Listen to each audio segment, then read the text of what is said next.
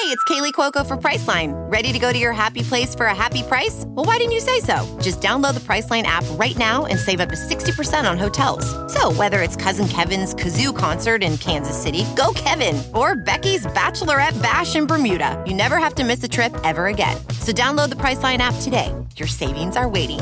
Go to your happy place for a happy price. Go to your happy price, Priceline. This week on Buckets, Boards, and Blocks, we've got a special guest. We are now comrades in media. We were once rivals. Her name is Devereaux Peters. She's a two-time WNBA champion with the Minnesota Lynx. She is now retired, but you probably remember her from her days at Notre Dame. She also played internationally in Europe. On this pod, we're going to chop it up with Dev. Darlene, first, do your thing. Buckets, Boards, and Blocks is a presentation of Pure Hoops Media. Buckets, Boards, and Blocks is hosted by a former Georgetown Hoya who likes nothing better than a well-executed fade screen and thinks DC ballers are the smartest. A lover of threes in transition, Monica McNutt. Thanks, Darlene. Gosh, I swear, a transition three, it's such a beautiful thing. All right, so today we're going with the W show because the W is near and dear to my heart. And I actually just had the fantastic opportunity to call the game between the Connecticut Sun and the Phoenix Mercury last week. Usually Bruce writes an extraordinary intro, and this one is extraordinary. But I personally remember this chick from our days battling in the Big East. She is Irish and very proud of that. I always thought she talked a little too much trash for me, but it's fine. The Irish were very good. And so we did our thing as Hoyas to try to knock them off. We did get them one time over the course of my career that I'm proud of. But she is also a two-time WNBA champion from playing with the Minnesota Lynx. She is now retired and working on some really dope projects that will highlight the women in the W. As I mentioned, she played at Notre Dame for the legendary coach Muffet McGraw. She was Big East Defensive Player of the Year in 2012, a problem in the paint. In her final 3 seasons with the Irish, the team's record was 95-18, and people, that is a winning percentage of 84% against the best teams in women's hoops. So it does seem that winning tends to follow this chick. Devereaux Peters is joining the show. Dev, thanks for hopping on with us. Thank you for having me. I am thrilled because obviously you've continued to be successful, and folks that follow women's basketball obviously know your name, but we definitely got to jump into Beyond the 94 while I've got you on this pod. But before we start, you are relatively new to the retirement side of this thing. Tell me about where you are right now and how we landed there. So I retired in middle of March or so. I was playing in France the first couple months of the year. Came back from there and had to have a surgery on my knee, which is number 10 total, number 8 on my knee. So partially that, and partially I was just ready to be done. I think I've done what I wanted to do, and I was getting to the point where I was tired of playing. So I decided to call it a day, and so here I am. Here you are, sis, thriving. You're good, though? I'm good. I'm enjoying this retirement life, working hard. Now, I've had conversations with different athletes from across different sports, and a lot of people talk about the transition. You move from what has been so closely linked to your identity as a person. And even for me, although I was gung-ho and ready to get into the media thing, I do remember moments of being like, wait, like, I'm not an athlete anymore? What's the transition been like for you? Honestly, it's been really good. I was actually really lucky that it kind of happened quickly. So outside of starting my production company, I got my real estate license and actually started working with a brokerage within like 3 weeks of retiring. So everything happened like really quickly for me, and I got to right into doing something else. So I'm really lucky to be one of those people that was like working immediately. So I didn't really have a lot of time to think about the fact that I wasn't playing. But honestly, I don't miss it. So I don't think I would have been. I think it's run its course for me. So while there are times where I'm like, wow, this adult life is crazy, you know, as an athlete, we're in a bubble, you know, like we don't live the same life as everybody else. So, you know, just adjusting to adulting has been a lot, but I'm enjoying it. I've been extremely busy and just enjoying post-athlete life. Girl, I know that's right. It's super exciting. So then what part of your time, like your life, girl, let's be honest, being an athlete, what's the single thing that you think has translated the most now that you're on the other side? Ooh. Um, I think a lot of it, especially playing at like higher levels like college and pro, like I think the biggest thing for me was like just your drive to get things done. Because as an athlete, like especially in college too, like, you already know we had a crazy schedule, and you just kind of Hmm. have to figure things out and make it work. It's funny because like, so I started with my brokerage firm, and the first like week or so that I was with them, one of our CEOs of the like company above us, basically had a conference where he was speaking. And so I went to the conference, and it was about how, like how to manage your time in a way that makes you a successful realtor, right? And all the stuff that he went through was stuff that we do as athletes. Like, matter of Girl. fact, like he used he used like Michael Phelps as like one of his like main examples, and it was just like working out and like managing your time efficiently and making sure that you're focused on getting specific things done, making sure you have time to meditate or pray or whatever that you do like personally, setting goals for yourself, all this stuff. And I'm like, all right, like I already do all this. Like I didn't need to I didn't need to spend these 3 hours here for this. Like Right. we already do all of this stuff. So I think a lot of it just translates just from having to like work so hard for something and being like driven and motivated on your own to get things done.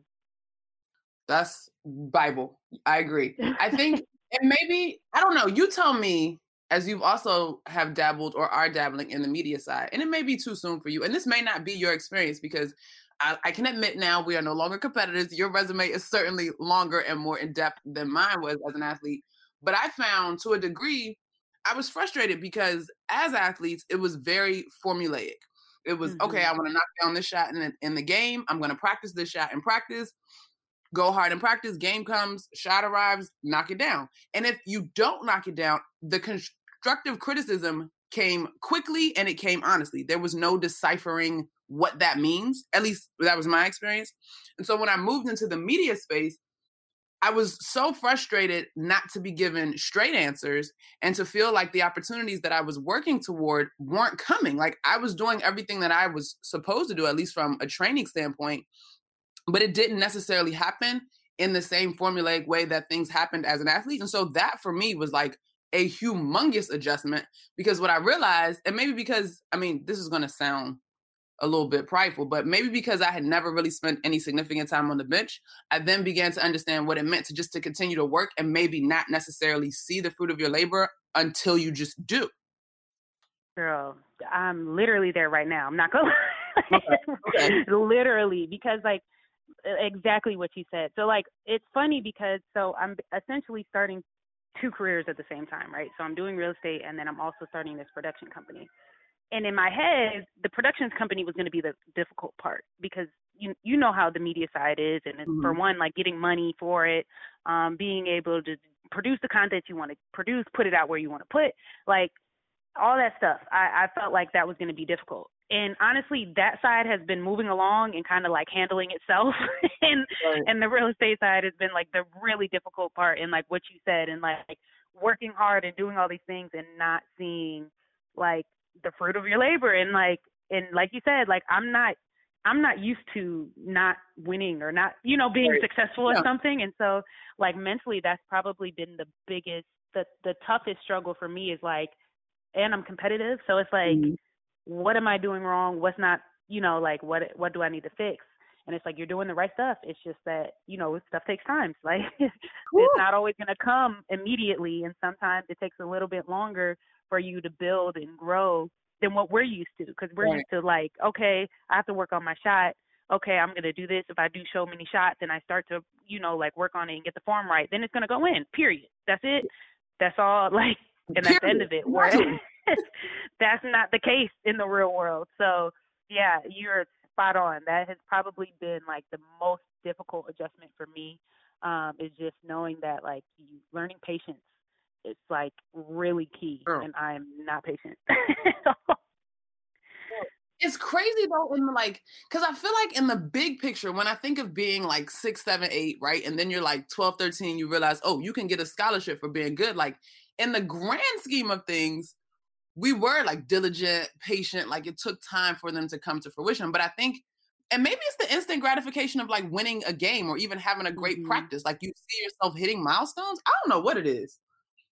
Yeah, it's different. Like, but even then, like, we were like successful as kids too. You know what I mean? Right. Like in high school, we were successful. In middle school, we were successful. So like just having to go outside of something, and especially into spaces where you're not necessarily comfortable, that you don't really know, like 100%. Like if I know if I make a mistake in basketball, I know what I have to fix, for the most part. But, like by the time I was in high school, I had a general idea of when I wasn't doing something right, what I had to change before the coach even had to tell me, like, Right.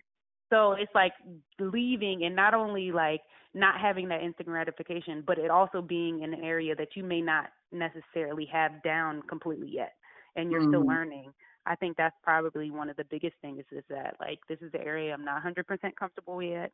I'm still growing in it, and I don't have that like in the back of my head where I know exactly what I need to do anyway. And if I keep doing that, it's going to work.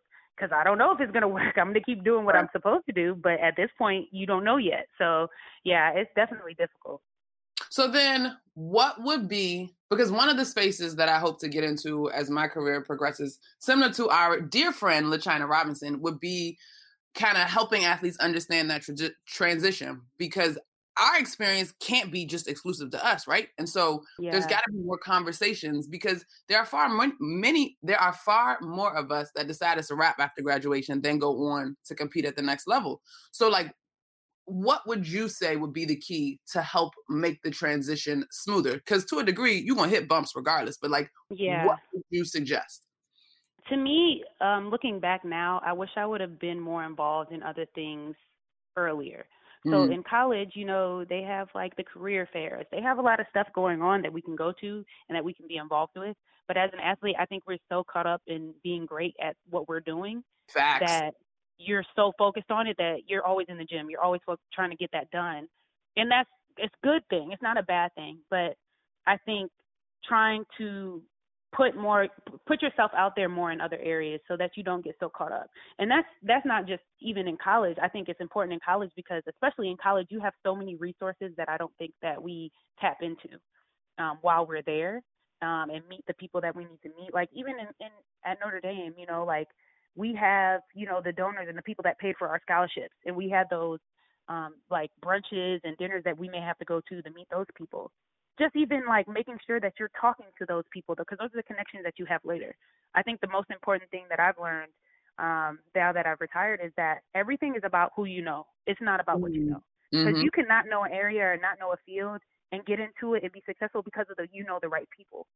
And so I think getting that early on and making sure that your network is large and you're meeting people in college and finding out other interests, I think that's really important. And even like in the W level, I like really try to talk to a lot of the rookies and the young girls in the W, like to make sure that they know like the stuff that they should be doing early on, whether it's, like getting a financial advisor and like making sure they know how the W works and how it's different from college and what they're allowed to do that they may not know. Like if you're injured, you don't always have to use the team doctor. Like you can go see your personal doctor if you need it. You know what I mean? Like just teaching stuff like that, because I think it's something that we miss a lot from college on as far as the learning process. And then a lot of us, as we get older, we look back and we're like, damn, I wish I would have known that. Yeah, for sure. For sure. I guess because I had a chance to talk to a couple of like recent graduates, and they were saying that they already feel like their plate is so full. So for me, when I look back at it, girl, I was madly in love, like trying to win basketball games. Like I can see in my schedule where I could have been socializing with the general population and meeting so-and-so's daddy that runs XYZ. You know what I mean? Yeah. I can see where I could have made time for it. But I just wonder, do the present day collegiate athletes, do they feel empowered enough and that it's important enough to go and do it? And like, where does it fit in a way that it doesn't become a burden for them? Yeah, and also like you have to make the time too. Like Mhm. I know, like especially with some of my classmates that I was in school with, like okay, they may have to miss some basketball function or something because they went to the career fair because that was important. Right. You know what I mean? Sometimes you have to make that decision to be like, look, this is important too. And depending on what school you're at, not every coach is going to push that. You know what I mean? Like not every coach is going to make it available to you. Unfortunately, that's unfortunate. But not everybody operates like that, where school is more important or just as important as basketball. So you really have to like force yourself to be like, look, this is important because it does matter later. As much as we try to like push it off and be like, okay, even if you are an athlete, we're going to play forever. That's not realistic. And especially in the world now, like in the market now, overseas market, it's terrible. It's trash. It's even more unrealistic now than it was when I came out, So like you have to prepare for these things. Yeah, the overseas market is terrible. Terrible. What do you mean that's terrible? Like the organizations are terrible, the opportunities aren't there? Opportunities aren't really there because of the economy. A lot of the places in Europe, their economy is trash, for one. People don't have money anymore. And then a lot of players now are going for less money. So then once you go for less money, the team doesn't want to pay more. So the teams that were paying a lot, they're not even paying as much anymore because they got somebody maybe from the WNBA that was cheap. And so now they're like, well, I could get somebody cheap, so why would I pay, what they're actually worth if I got somebody for this much money, So the market is not good. It's not good.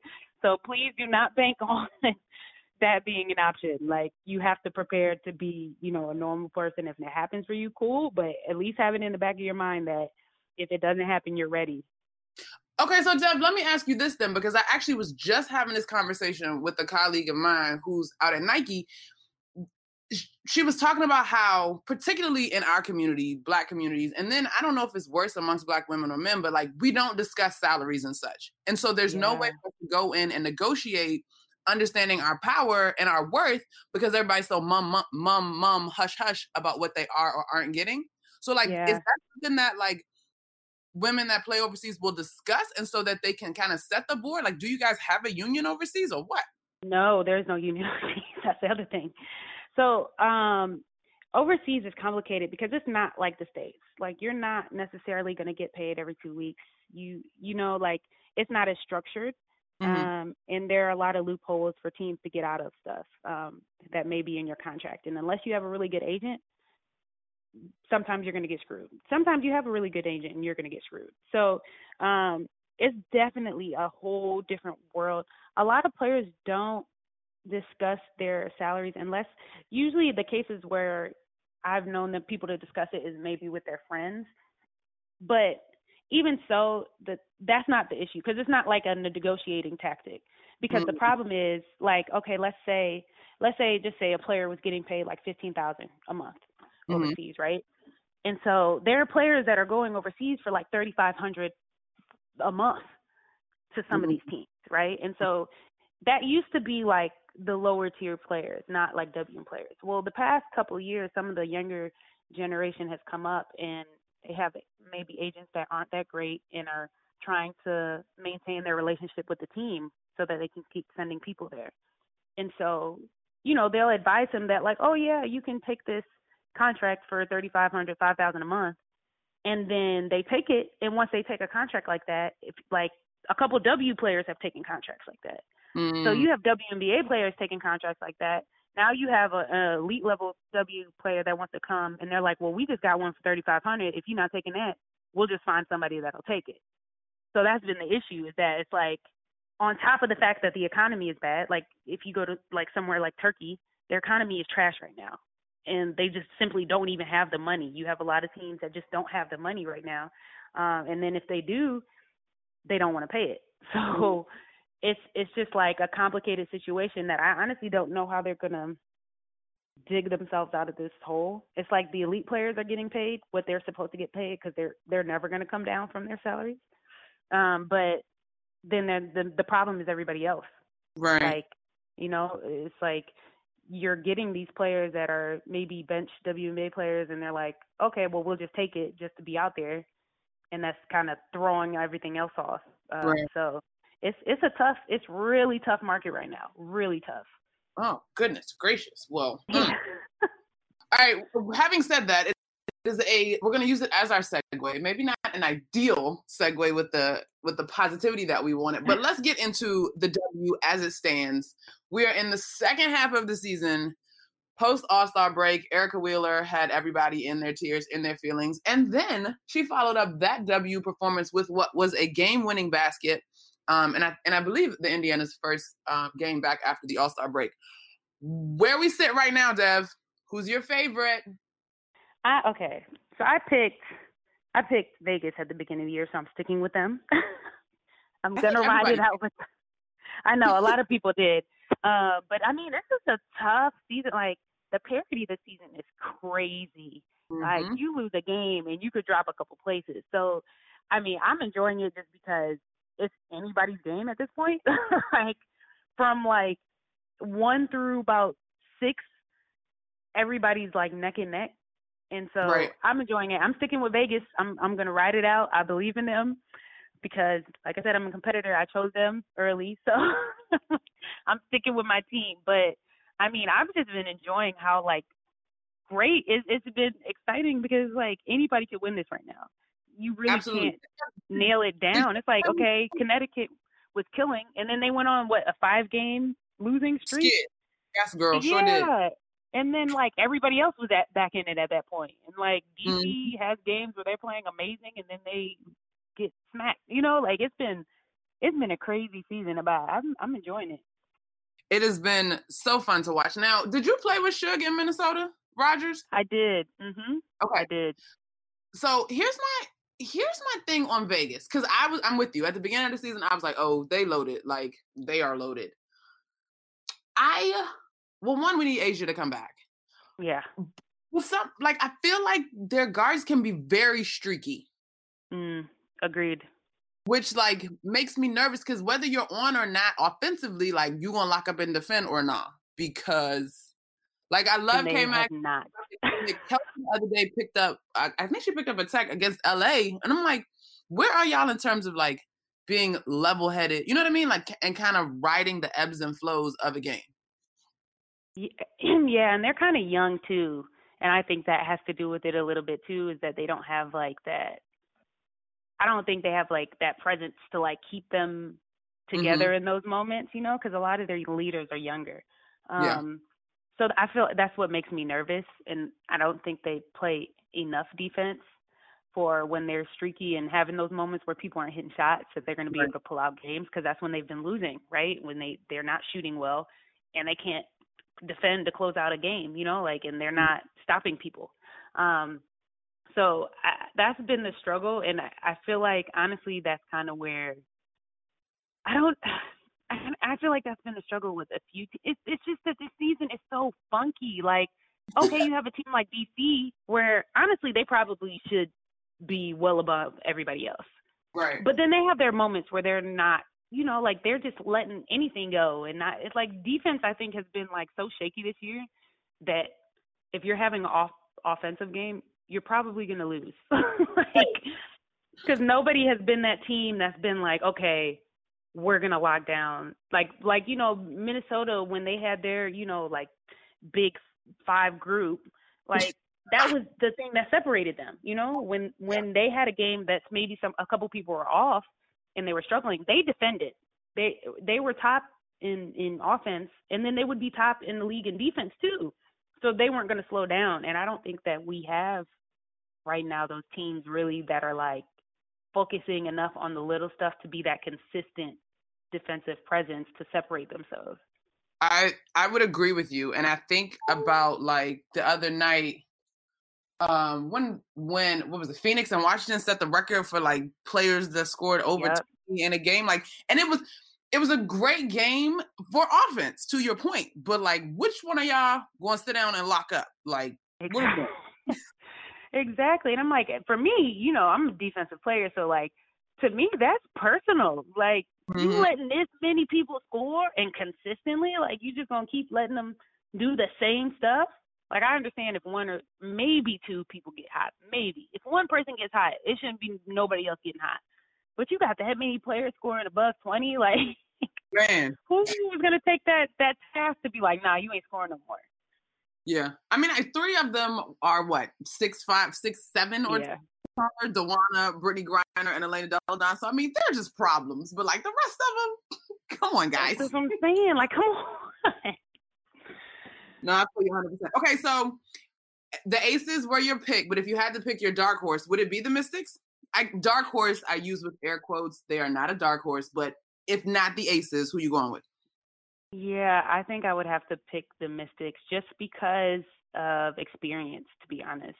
Because Connecticut is playing well, but they've had trouble in the playoffs. And so I'm interested to see what they do this year. But, yeah, I think if DC wants to do it, like, this is the opportunity because, I mean, we're missing so many players this year. It's really anybody's game. And they have, like, that vet team right now that's been there, done that, and it's been in those situations. And so when it comes down to it, I think they could be the ones to close out.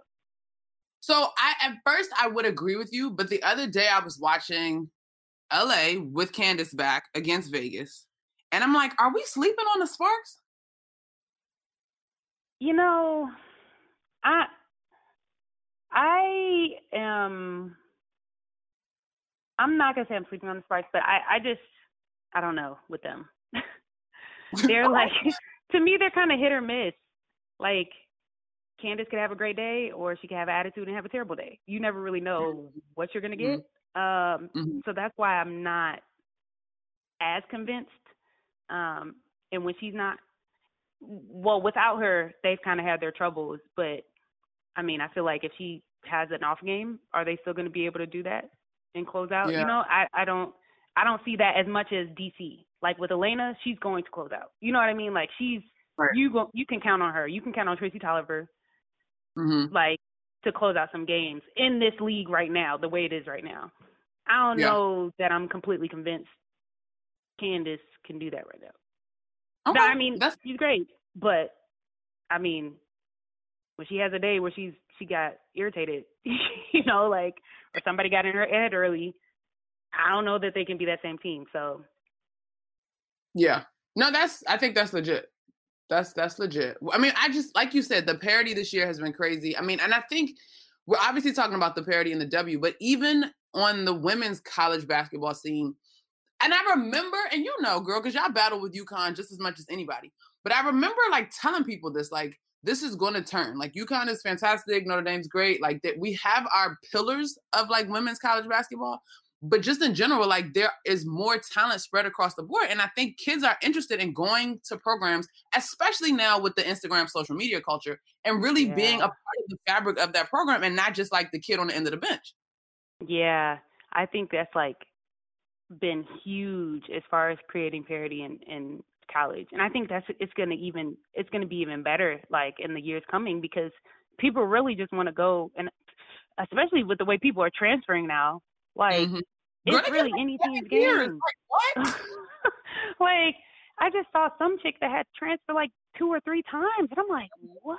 Like, y'all just be out in anywhere. So I feel like, I mean, I enjoy that it's created a lot of parity for the game because I knew it was coming, like you said. We all knew that eventually it was going to be a point where it was going to be some other team, and I appreciate that. Like, it was multiple. It wasn't like it was just like one team came out.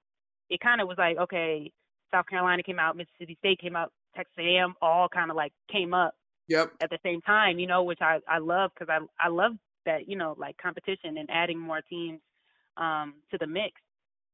But I think it's only going to get better, to be honest. Like you said, social media plays a big role in that, and people want their time to shine. They don't want to be in somebody's shadow, which is why I think the transfer portal is huge. Like, how do you feel about it? Like, just because this is the conversation that I end up having with girls when I'm on the road and with coaches, like when we have our little quiet moments. The kids want to be seen the kids want to be seen as big pieces of the culture. And obviously the social is a piece. But to what degree are they catfishing themselves in terms of actually doing the work? Oh, they're absolutely doing it. Well, for sure. That's 110%. Because, you know, it's all about the image. Like, even sometimes if you look at social media and look at some of these videos posted and these workouts they're doing, what is that going to help? What is this workout that you're doing going to do for you on the court? Nothing. Because you can start doing this on the court, I'm just going to look at you like you're stupid. You know, like, so that's like the bad side to it. And like, even with the transfer, I think that just shows that people aren't doing their due diligence when they're getting recruited to make sure that this is the right school for them. And that's not to say that, you know, they didn't. Sometimes you do, and you just are not enjoying the experience. Like, I always tell the story, like, my first year in Notre Dame, I hated it. I wanted to leave. I don't even think I made it through the summer. The first summer I was there, I was like, I'm ready to go. I called my dad, like, I'm out. I can't do this. I hate it here. I want to go. And my dad was like, no, you made the decision to stay there, go there, so you're going to stay there. And I think that's also the issue. A lot of parents aren't having that conversation with their kids.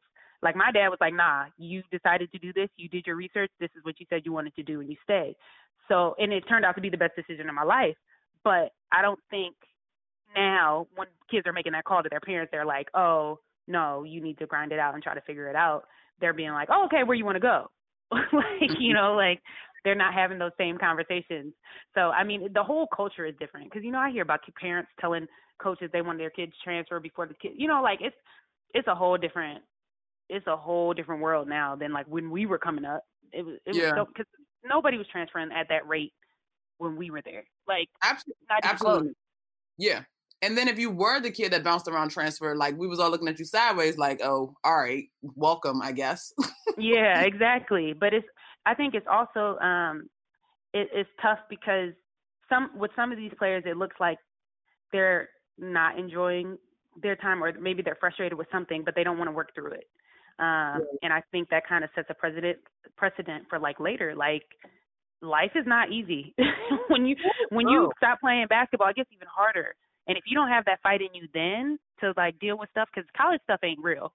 That's not real stuff yet. You know what I mean? Like, and if you don't even have it then to deal with that, what are you going to do when you get over and you have to deal with like real life issues that you have to grind out and figure out? Yeah. No, I agree with you 110%. I think, now I don't want to necessarily knock the rule, and I don't know it to a T, so I can't say that. But if you graduated and you want to take advantage of your graduate year or whatever, that's not what we're talking about. We're talking about, not at all.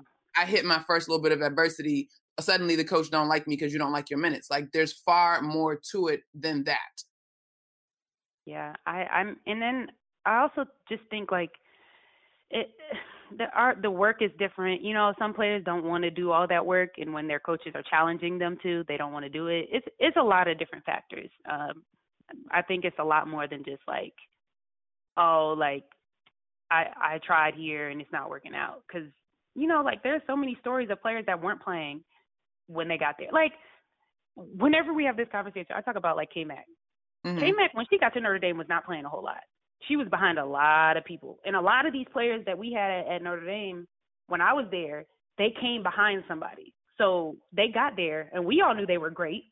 And they had to wait till maybe their junior year to start showing it, because it was people above them that were playing well.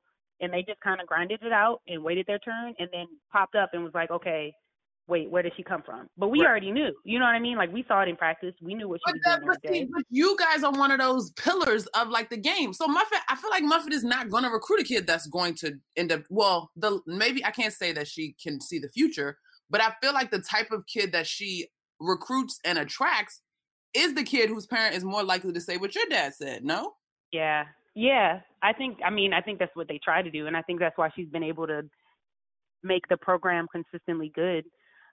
Because you have people that like K-Mac, like I said, who people were like, she was on the bench for a while and wasn't really playing a whole lot. And then all of a sudden, when people graduated, now she's a junior and killing everybody, and everybody like, where'd she come from? And she's been able to consistently do that. But even now it's harder. Like, they've had quite a few. They had, 2 people transfer this year? And in the past couple years, they had quite a few people transfer. So I think it's just this new generation of players. It's going to be even more difficult, because that's just their mindset. Like, if I don't like it, I'm just going to leave. And I think people even come into like looking at schools like that. Like, I didn't look at a school thinking, you know, if it doesn't work out, I'm a transfer. Yeah. Like, I looked at it like, what am I going to do here? But, you know, it's different. This social media, you got kids that's looking at schools just because they sponsored by Jordan or Nike. Like, they're not taking into account, like, what's important.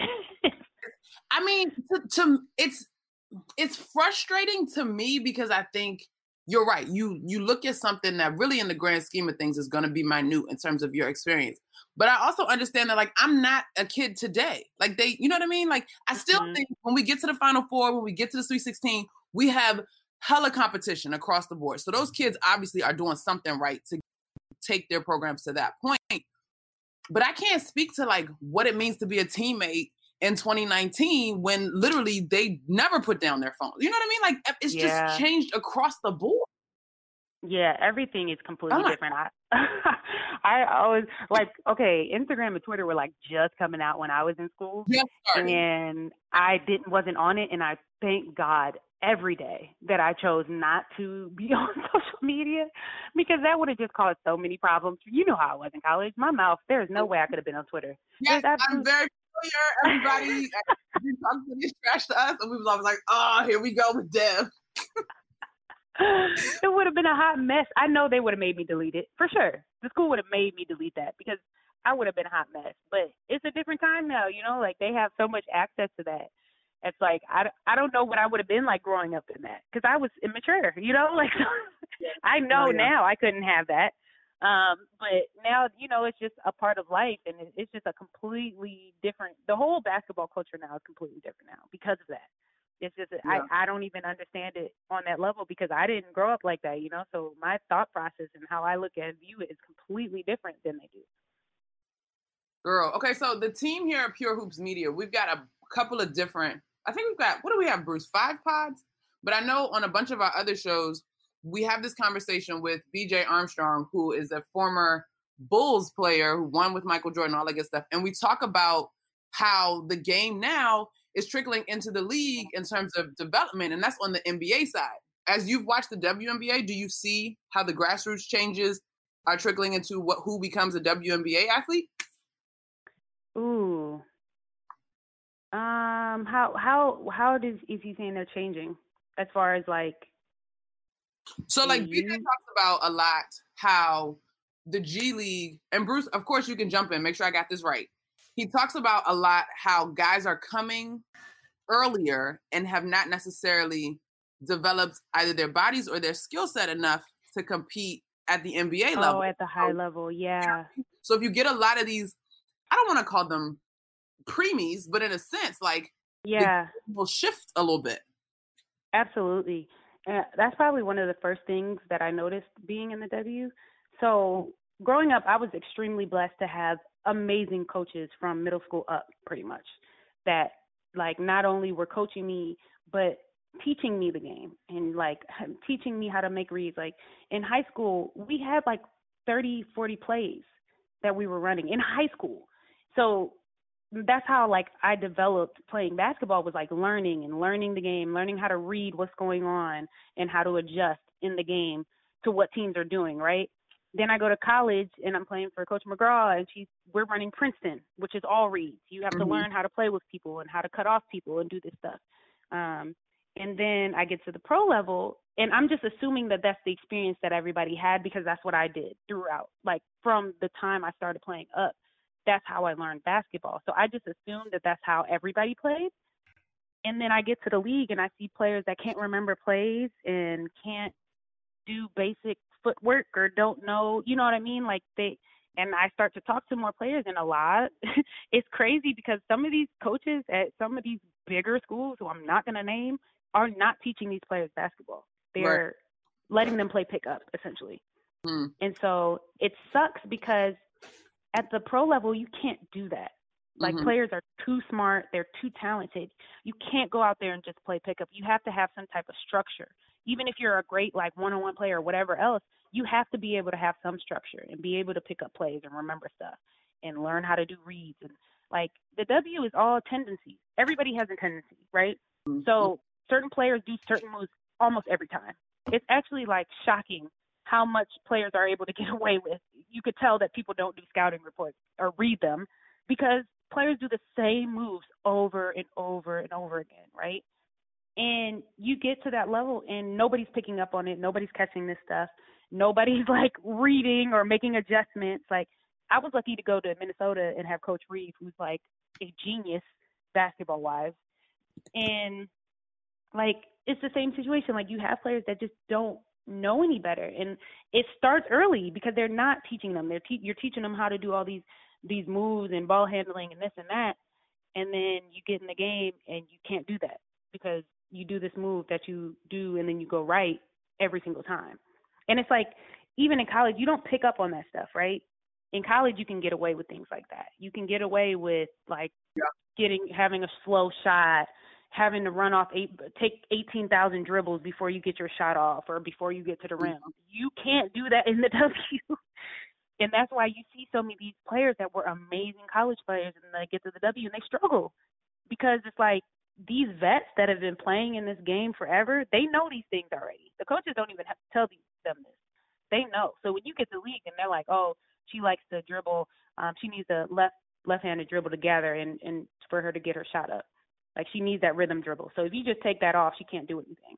And then you take off that left hand and she can't dribble right and she turn it up, like, and they don't process that. And it sucks because a lot of these college coaches aren't teaching them early or even giving them footwork. I literally just had a conversation like 2 days ago with someone about how a lot of these players come into the W as post players and do not have a post move. Not one. Like, how is that possible? Because you were just tall and you thought that you could just shoot over everyone, that was going to work in a professional league? That it's not. It doesn't work like that. You can't just be tall and think you're just going to shoot over everybody anymore. Like, at what point are you going to actually learn how to play the game and play it well so that you can be a good player, well-rounded player, and not just somebody that was like, oh, she was good in college, but then she got here and she couldn't do a drop step. So.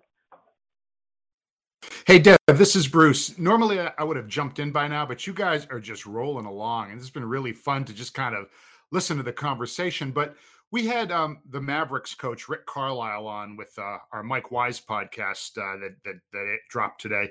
And, you know, Rick was talking about how he feels that gender equality and diversity is really, really super important as far as, you know, NBA coaches are concerned. And he predicted that Becky Hammon will be an NBA head coach someday, which I thought was very cool. And, you know, certainly, you know, she's somebody who's, you know, started at every level and worked her way up. But your former college coach, Muffet McGraw, said something a couple months ago that I was curious as to what your reaction would be. She had said, and it's not a direct quote, but I think the gist of it was, she is only going to hire female coaches. She won't be hiring any male coaches to be on the Notre Dame staff. Now, on the one hand, I totally understand the whole, you know, empowering the women, which is a great thing. But let's say you're a very well-qualified African-American male coach. Is it really fair to treat his application and just kind of, you know, rule him out because he's a guy, even though he may be very well deserving? I mean, what are your thoughts about all that? You know, it's funny because that's usually the question that people ask, like, is it discriminating towards men? But the fact of the matter, that's how a lot of people think in general for women. You know what I mean? Like, you could have the same credentials and just naturally, even if you're not implicit, like making that bias, like you're thinking about doing it, people hire, like she said, people hire who look like them. So in basketball, you have all these athletic directors that are white males. And who do you see run women's basketball? Like, who is at the top? Like, usually at the top in the head coaching positions in women's basketball. It's not a lot of women. And so I don't think there's an issue with that, to be honest, because all this time, that's all they've been hiring is males. That's who are getting these coaching jobs. And I think at this point, like, we have to even the playing field a little bit. We have to go out of our way to hire women because we have all these qualified women that are not getting those same jobs and haven't been. And now you look at women's basketball and it's all these men in every aspect that you look at from the top down.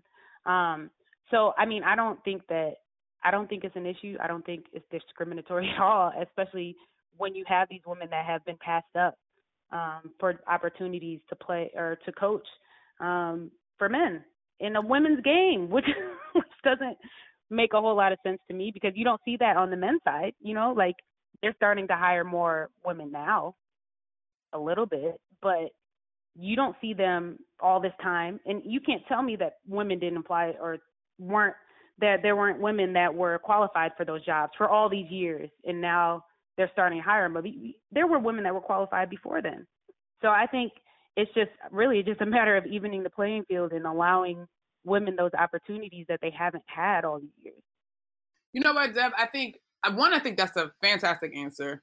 I personally had mixed emotions, but I understood Muffet's intent. And I think if she's in a position to do that, that's cool. Because, girl, if I was running the staff, it definitely would resemble me. And I'm like not even going front about that. But I at least for me, and tell me if this has been your experience, I have found that I've had to even wake myself up, I guess, to some of this. Because I think for us, coming from the sports world and like always playing against guys, being around guys, and like the sports in general does seem to be a male-dominated industry, there were some things that we are now beginning to point out that even for me, I never really thought of as a problem. You know what I mean? Like, I love that the NBA is hiring female coaches, but in my head, it was also just basketball, and the numbers kind of indicate that there are more men, and I'm playing and I'm happy, and so whatever, you know what I mean? So I even find myself now being like, wait, we should look at this differently, as opposed to like, oh, I'm just one of the girls in the locker room with the guys, and like they say whatever. And maybe it shouldn't be that way. Maybe I should demand that there's a little bit more respect for my presence. It's like weird for me when we have some of these conversations. Yeah, I think that's the problem, is that we look at it like that, but there's like that inherent bias. Like, I'm sure that, okay, let's just say up until this point, right? Let's just say that every applicant that applied, you didn't know whether they were male or female. You didn't do like you didn't have any type of person to person communication as far as like interviews and stuff to be able to differentiate, right? If there were a process to go through the hiring process, honestly, if you could look at any industry, if you went through the hiring process and all you could see was what they brought to the table, right? And what their experiences were, and you didn't know whether they were a man or woman or black or white until they were hired, all of the industries would look completely different. Completely different. Because people just have that inherent bias, even if they're not trying to. It's there. And so I think that's like the issue, is that we are so comfortable in those spaces without even realizing it. And they are too. And that's why they continue to hire the same people over and over and over again, and not go outside of that and hire people that are also qualified, that are women or that are black or that are, like, we don't even notice it. That's how bad it is. Yeah, no, is that we don't notice it. Right. You're absolutely right. I remember being at CAA Media Day, and Coach, I think Charlotte Smith, I don't know if she was at Elon or Rhode Island then, but I remember saying like, oh, are you the SID? Like, myself, to another black woman. And she was like, no, I'm the head coach. And I was like, in the moment, embarrassed, but also elated, because you're right. Like, I have been in this world and I'm just accustomed not to seeing black women as head coaches. Like, you're so right about that. Yeah. And I think we just have to train ourselves out of that and be like, look, we're supposed to be in these spaces, and we have to like stop thinking that this is just normal. Like, we have to start pushing those boundaries and looking outside of what has been the normal and create something new. Girl, you gotta come through with some Bible. You're Irish, but I'm feeling this conversation. But speaking of that, in terms of pushing and not accepting what is normal, I know that is something that you hold near and dear to your heart, and is part of the reason why you are venturing into the endeavor with More Than 94. Is that correct? Yes, it is. So I'm like really excited about More Than 94, but basically, like, it's crazy that you brought, this is how we transition, right? Because the whole process for this, my production company, started with when I wrote the op-ed in the Washington Post about men challenge me to one-on-one. And so after I wrote that, the outpouring from women afterward and the response was crazy. Like, all these people reached out to me and messaged me saying that they had similar experiences in all these different businesses and all these different industries that weren't sports. It didn't matter if they were an engineer, if they were in like literally any profession you could think of. People were like, oh my God, I had the same experience. My boss thinks I'm this, and this, and I did this, and like telling me their stories, right?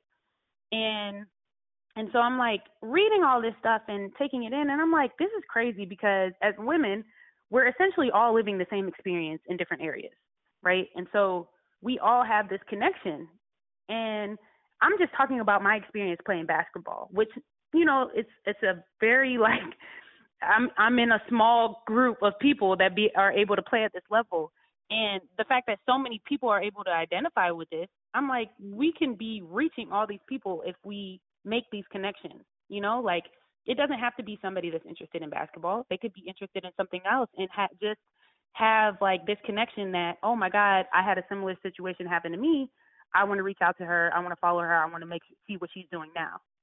And so when I came up with the idea with this, after that, I was kind of like, man, it's like all these people we could be tapping into to bring to like watch games or even just follow our league that may not necessarily be basketball fans. And we're not touching that. And so when you look at the league, the WNBA, we have like one of the most educated leagues there is because of how you have to, where you have to be, what do you have to be, like 22 by your end of your junior year or something like that to be able to leave early. But pretty much everybody else stays and gets their degree. So we have all these super educated women. And then you have the W, we're in a unique position because the W is not our main source of income. So you have all these players that own businesses. They start foundations. They do all of these things. They're in the community. So even like in their community work, they're extremely hands-on and involved because we're not just giving a paycheck necessarily, you know, like we're not making the money that the NBA does. So, you know, in some situations where they may just put their name on something and write a check, which is also great, but we have to be more involved because we're not writing as big a check if we're writing a check, you know? So we're a lot more hands-on in everything that we do. And I'm like, looking at ESPN, you know what LeBron ate for breakfast. You know where Kawhi went on vacation. You know what Westbrook did during the weekend. You know what I mean? Like, you know everything about these people, like from basketball to off the court. And I'm like, man, we have all these diverse women and like educated women that are doing all these things. And you never hear about it. Like you literally never hear anything about it. Why aren't we tapping into this? So I got to talking to more people, and initially it started off as like, you know, I just want to do a series about players and some of the stuff that they do off the court. And the more I talk to people, they're like, yeah, you could do that, but you're just going to spend a lot of money and not really see any of that back. And so it eventually turned into my production company, Devereaux Productions, and then starting, you know, More Than 94 as like this platform to really like tell our stories and be able to get the coverage that we deserve to get. Because, I mean, as much as you want to say, everybody wants to say, you know, like the WNBA isn't popular. I mean, a big part of that is because we're not marketed. People don't know when our season is. They don't know, like, where the games are, what cities we play in. I know people that don't even know the WNBA exists in 2019. I've met people that I told I played in the WNBA, and they didn't even know it was a league. How can you say we're not popular when people don't know about us? Right. So I think my main goal was just to create that awareness and really push stories that not only get to know the players, but also, like, create connections to other areas to draw more people in. Oh, girl, I love it. I love it. I think that's so powerful that literally this idea of let me play you one-on-one is not just about sports. Like at all. To show up, and people for whatever reason won't give women the benefit of the doubt. So I am a huge fan of More Than 94. I love what you are doing. And I think your transition has been beautiful, and I can see where it's going to be so powerful. And as much as we sort of knocked social as far as undergraduate kids are concerned, and maybe their focus not being in the right place, I think it is a beautiful time, to your point, to take the marketing of the W up to the next level via social. Yeah, I think it's really important. I think I saw some stats like the other day, a couple of days ago, that were saying that like we've grown like 79% or something like that as far as like viewers and people like interacting with our social because of the very little bit of bump in social media marketing we've done. You know what I mean? Like we just gave a little bit more access and we grew like 79% or some crazy number. I think it went from like 150,000 or something like to like 450,000. I'm like, you haven't even really done that much. Right. So like, just imagine what that means for if you actually put in some real effort into the marketing strategy and putting us out there and putting us on TV. Like those create ratings, those create people watching because there's access to it. Fantastic. Girl, good stuff. Okay, I have loved this conversation, and maybe as we get closer to the playoffs, rolling into the finals, we'll have you on for a revisit. But for the sake of this episode of Buckets, Boards, and Blocks, it's now time for our signature ending. So we'll allow you to keep the topic in the overall umbrella of women's hoops, whether it's the WNBA or the collegiate side. But I just need you to pick one, and then I'll explain it to you afterward. A bucket, a board, or a block. Just pick one. Oh, you know I'm going with a block. Okay, sis, let's go defense. All right. So in the vein of our overall conversation on women's hoops, give me something happening in 2019, this particular season, that you consider to be a block, and you would like to say, get this thing out of here. I don't want no more of that moving forward. I'm going to go with blocking the NBA hating on our brand and not pushing us the way that they need to. Ooh, tell them why you That's what I'm going to go with. Yeah, because I feel like they are a major part of the reason that we're held back. And like they just look at us as, they don't look at us as an investment or their subsidiary. They kind of look at us as like a hindrance maybe. Because even if you look at like the G League, they what did they change wherever so the players are getting paid? Like they have players getting paid more than us, right? Yeah. There's like, they changed their salary, whatever structure. And I'm like, really? The G League?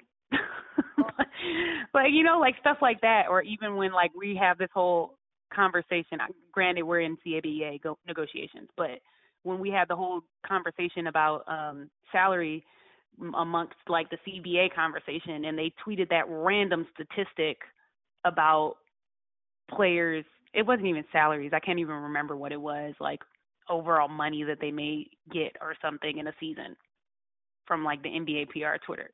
They just, I don't understand why they're like this, but that we got to block that, because I don't know what the problem is, but they need to get on board because we about to take off. Blocking all the hating, especially from your supposed big brother, you're blocked. Right. All right, Deb. Well, thank you so much. Where can folks check out Beyond the 94, the project, and then where your work for the production company in general? So as of now, all of it will be on YouTube. I produce a weekly interview series that comes out every Thursday. YouTube, More Than 94, it'll be up there. Same thing for social media, More Than 94 _ I believe. And then, check it out. We need viewers so we can build it. And I'm talking to some investors, so we need more viewers so I can get them on board. So folks, watch, share it, everything. Let's do it. All right, Deb, thank you so much, my friend. This was fantastic. We'll definitely have to get you back on as we get close to finals and see if we're right on either the Aces or the Mystics. Yes, for sure. All right, let's go. Time to stick the landing. All right, time for my BBB this week. This week, I'm going to go with a board. Surprise, surprise. And let's stick with the W. I think folks that have followed women's basketball obviously know the name Diana Taurasi. You probably know the name Brittany Griner. Last week in a game against the Sun, she only played in the first half. But my board is going to be for the Phoenix Mercury and Coach Sandy Brondello, who is fantastic. I met her for the first time, to get healthy. DeWanna Bonner and Brittany Griner are 1 and 2 in the W in terms of scoring. But Diana Taurasi back on that Mercury squad? Man, Essence Carson is also injured. So just wishing the Mercury a speedy recovery as we make this final push to the playoffs. You heard Dev and I mention the Los Angeles Sparks getting Candace Parker back healthy. And although we're all loving the parity across the league, the injured stars thing has been a thing. So the players that are slated to get back in this season, like DT, let it be a board that their teams have grown in their absence. But as we push toward the playoffs and the finals, if you're going to be on the floor this season, I hope that those players are able to make a full recovery and help their teams have the best shot of chasing down a title. Thanks again to Dev Peters for spending some quality time with us. Make sure you check out More Than 94 and the fantastic work that she's doing. Thanks also to my producer and loyal sidekick and my friend who I got to see last week in Connecticut, Bruce Bernstein, and our awesome editor / booker / idea man, Ben Wolfen. Please check out our other shows from Pure Hoops Media. The Mike Wise Show has Mavericks head coach Rick Carlisle this week. You want to listen to that conversation. Rick had some great things to say about the future of female coaches in the NBA. Hey! Catch and Shoot with Adam Stanko and Noah Kozlov drop each Wednesday. And the Pure Hoops podcast with BJ Armstrong and Eric Newman is here every Friday. We'll be back next Thursday with buckets, boards, and blocks. But until then, enjoy your hoops. Buckets, Boards and Blocks with Monica McNutt has been a presentation of Pure Hoops Media.